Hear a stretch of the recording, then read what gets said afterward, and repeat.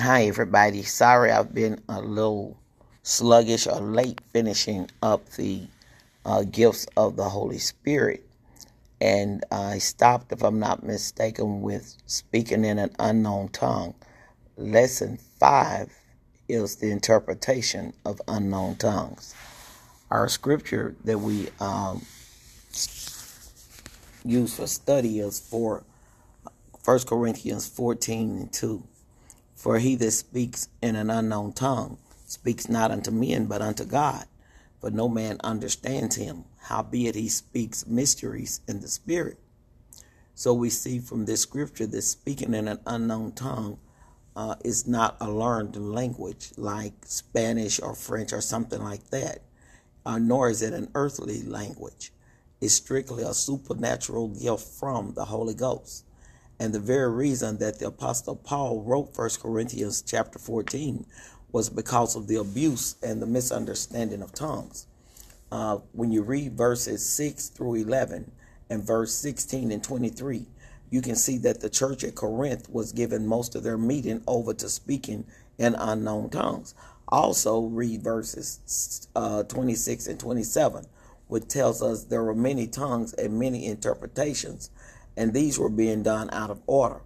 So by the Holy Spirit, Paul put restrictions and guidelines upon speaking in tongues to keep order in the church, because there were, of course, false prophets with false tongues, imitation tongues was going on, and all of it was not from the Holy Spirit. So Paul was letting them know that the gift of interpretation of tongues was very, very important to maintain order in the church, and also to be able to know what was from God and what was not from God. Okay, so one, he said we should pray to interpret. If you're going to speak in tongues, then you should do what? You should pray to interpret the tongue. If you don't have the gift of interpretation to interpret an unknown tongue, then maybe there may be someone in the congregation that does have that gift. While one speak, the other would interpret it. If not, then he felt it was best to be quiet and not say anything at all if there was no interpretation, because the understanding would be unfruitful of the congregation. There wouldn't be any clarity of what was said. It would all just, you'd be edifying yourself. The person would be edifying themselves, speaking in an unknown tongue, and they would be, of course, speaking to God. But then, if you realize in the speaking in tongues, where we had the two types of tongue, that there's a time and there's a place for that also, especially if there's no interpretation. 1 Corinthians 14:18 and 19, you see where Paul says that he's thankful that he speaks in tongues more than they did. He said he'd rather speak 5 words in English in a service so that their understanding would be complete. So he wasn't teaching against speaking in tongues, nor was he against it, because it's a gift of the Holy Spirit. And all 9 gifts work together to complete the body of Christ, okay? So what he was saying, what he was against, was the disruption and the disunity that was going on, because everybody felt like speaking in tongues was the most important gift, per se. And everybody had a tongue, everybody had a language, and all of them were not from the Lord. We know the devil is a real good imitator of the things of God, so he had no problem, of course, imitating tongues. Paul instructed them to desire the gift of prophecy, so that the message from God would be clear and that it would edify the church, because prophecy, that's just a straight word and you don't have to guess about it. The prophet is going to tell you what's involved in it. Tongues edify the speaker, and without interpretation, there's no understanding of what's being said.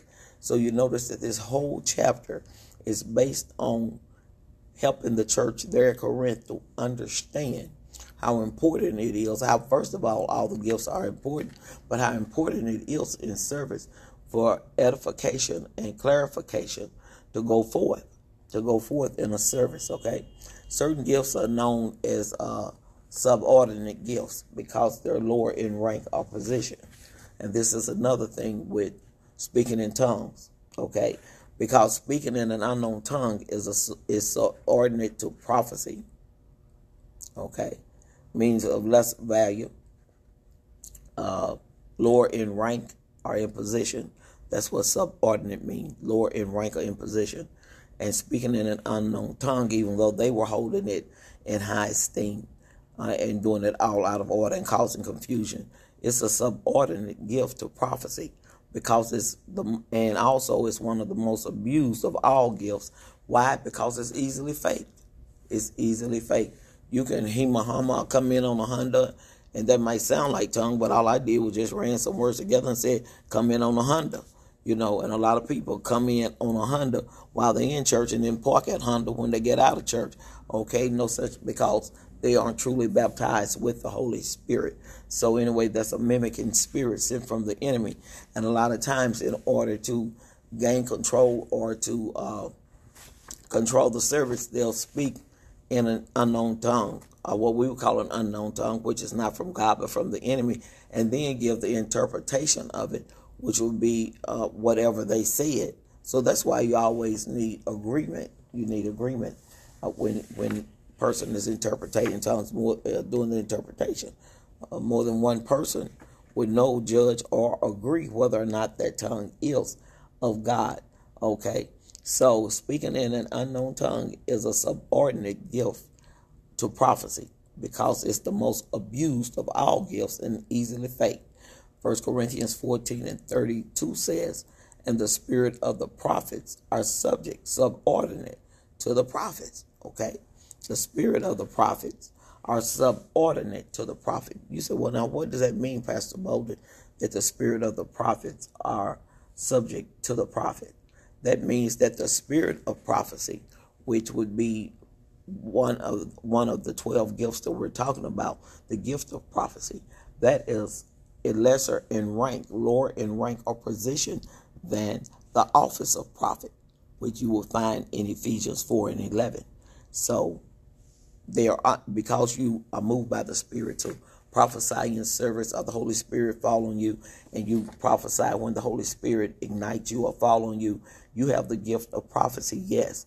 But that's different from an E4 officer. The officers in Ephesians 4:11, that is an office, not a gift. And they don't need to be activated by the Holy Spirit in a service in order to give prophets, as in Old Testament prophets, as in Elijah, Isaiah.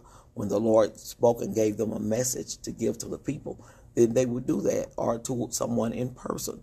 So there's a difference between the gift of prophecy, as in 1 Corinthians chapter 12, verses 8 through 10, and the office of prophets, as in Ephesians 4:11.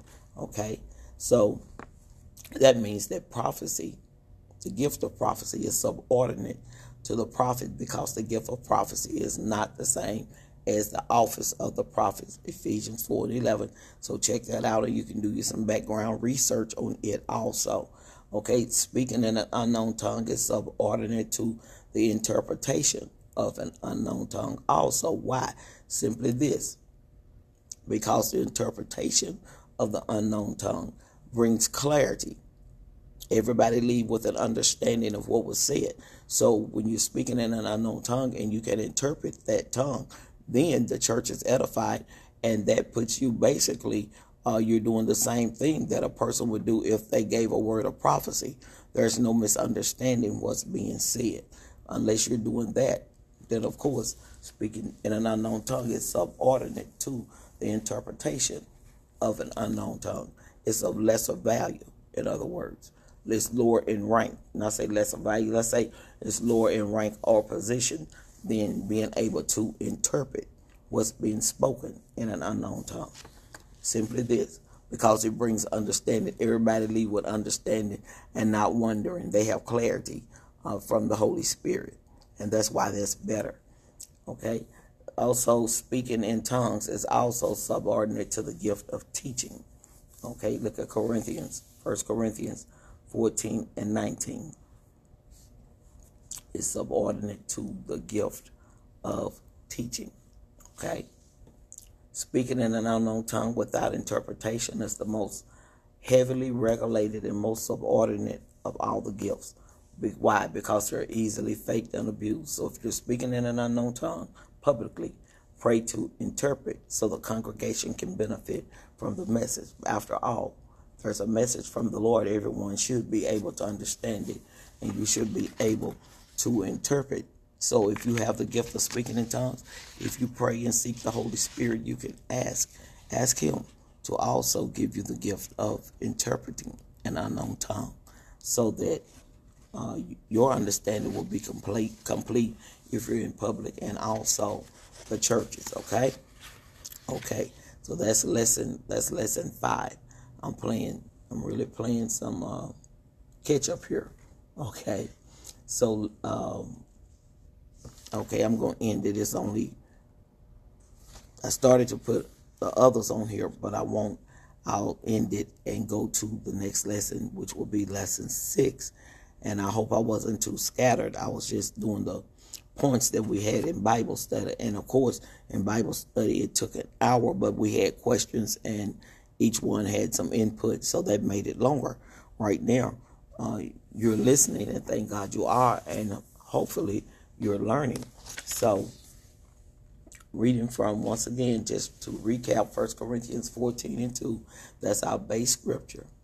And then I made 7 points about interpreting, the value of the gift of interpretation of unknown tongue, and why it's so important. Glory to God. I mean, you can't do something that you don't understand to do.